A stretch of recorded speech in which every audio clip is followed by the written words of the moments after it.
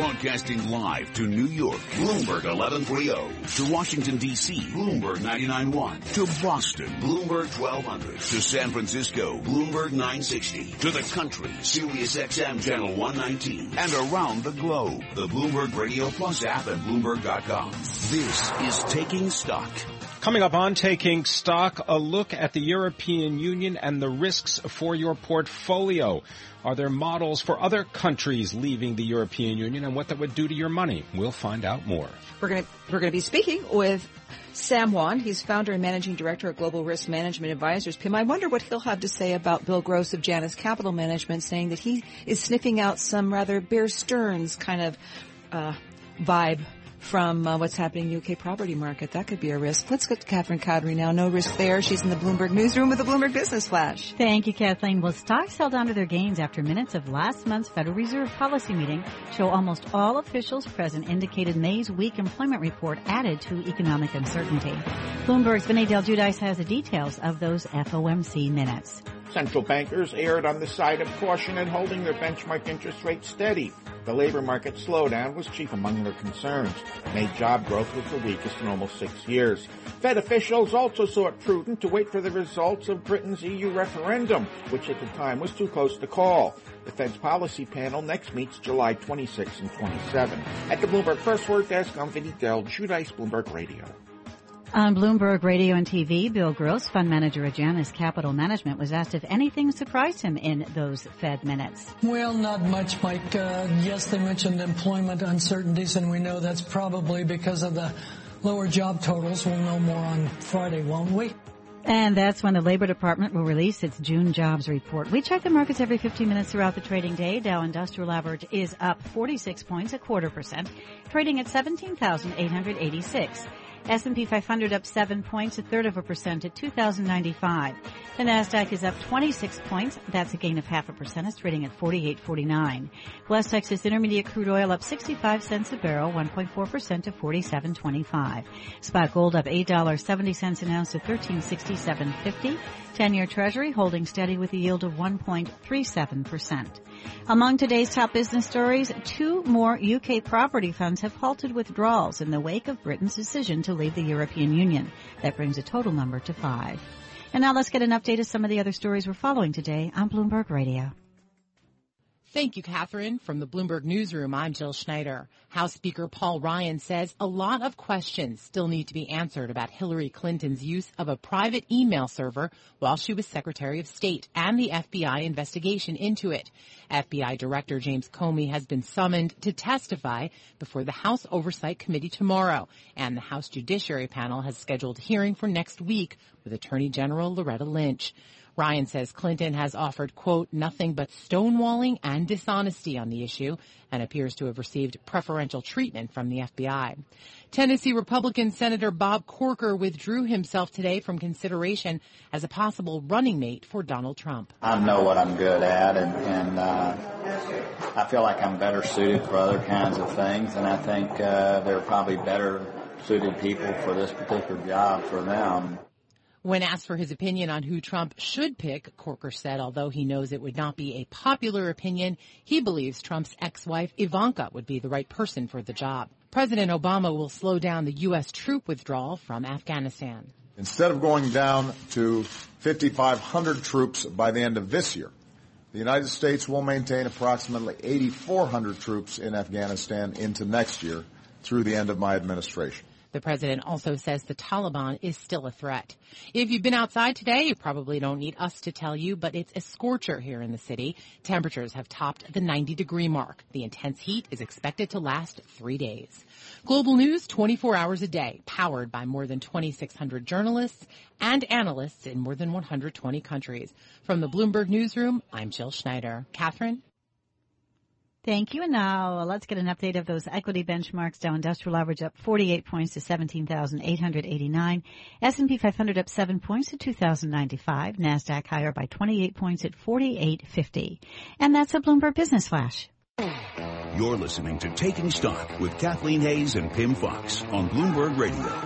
The pound sterling plunges further, trading at 129.36 versus the U.S. dollar. Japan's 20-year bond yield turns negative and more UK property funds suspend trading. These are all risks that you need to take into consideration when managing money.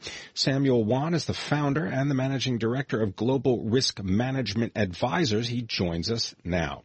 Sam Wan, thanks very much for coming in. I wonder if you could tell people, what is Global Risk Management Advisors and what do you actually do? Who are some of your customers?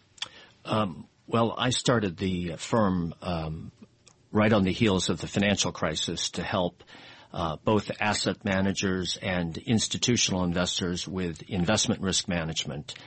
And about a third of our work is what some people who think of risk management, it is very quantitative, it is very geeky, and we try to use very sophisticated modeling and math to figure out what the risks are in your portfolio and what the potential losses are. But two-thirds or the majority of the work that we do is really around good governance, good processes, good controls, good strategy, because that's really at the end of the day what trumps and what is the most important thing in terms of descending order of what institutions do. And as I mentioned, we work with institutional investors such as endowments and pensions, foundations, and we work with asset managers, heavy concentration of alternative managers. And I imagine the phone's ringing off the hook because people are wondering, okay, Brexit, what do I stay away from? Is there something I should be getting rid of quickly that I didn't already get rid of before the vote? And or is there something that I should be getting ready to leap in and buy? Where do you start with that analysis? We think it's important. So if we take an institutional investor like a pension or a foundation or endowment, those institutions are fortunate that they can take a relatively longer-term view. And so we think it's very important that they stick to a plan. And that plan starts with their investment policy statement and their risk policy guidelines. We think it does make sense to assess what impact the portfolio has had near term from Brexit, as well as what it may look medium term and long term to figure out whether there should be any strategic or tactical changes they need to make. One thing we've been advising investors, and this applies to just retail or John Q. Public as well, is we caution that people should not overreact, especially given the fact that 2008 is still fresh on many people's minds, and that is, we think, a very important lesson learned. Sam, if there is a money manager who blames poor performance on Brexit, should you go looking for another money manager? Are there ways to have mitigated the risk? If you look at the first few days following Britain's decision to exit the EU, and you look at the proverbial winners and losers, the majority of the people were, whether they be professional or amateur investor, losers, meaning that when all the markets are down, most people are long the market, and so there's no place for cover. The exception to that were people, of course, who might have been long some of the flight to safety kind of things, such as U.S. or Japanese bonds, or speculative investments such as gold. But there are very, very few winners who anticipated Brexit. We think in terms of assessing your investments, it would be foolish to look at it just through the filter of Brexit. Certainly, if your investments are Eurocentric, that should give you pause to look for opportunities to diminish that concentration risk and diversify. But other than that, we think that people should be vigilant about assessing their portfolio, watching it, and looking at and trying to understand the broader economic and political implications. And I think that's something that is the forest from the trees that gets lost because there's so many people get focused on what's going up and what's going down. Okay. So what is the broader global implication, and what does it mean for portfolios as in the time you've spent last couple of weeks looking at the Brexit vote? What are a couple of the key themes that emerge for people to be aware of? The key themes to look at, as an example, is the UK's separation from the EU, what ramifications is that going to have trade within the Eurozone? What is that going to do for, to the extent that investors are invested in companies that are within the FTSE 100, what are the implications? So as an example, one of the questions I've been posed in the last couple of days is, given Brexit, how can you explain the FTSE 100 being up? So that's a paradox. And in the near term, our answer to that is as follows. Number one, some of it is just relief from the fact that the UK has not exercised Article 50 yet. Secondly, if you look at the composition of the companies within the FTSE 100, more than 77% of them are multinationals who garner majority of their revenue outside the UK, and as such, they're making money that's worth more in local currency terms, the pound. All right. Samuel Wan, thank you so much for joining us. He's founder and managing director, Global Risk Management Advisors, right here in New York City. Don't overreact to Brexit. Step back. Are your investments Eurocentric? Maybe you need a broader view. This is Bloomberg.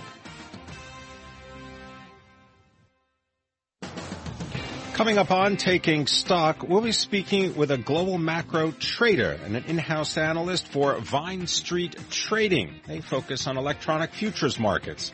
We've got details ahead.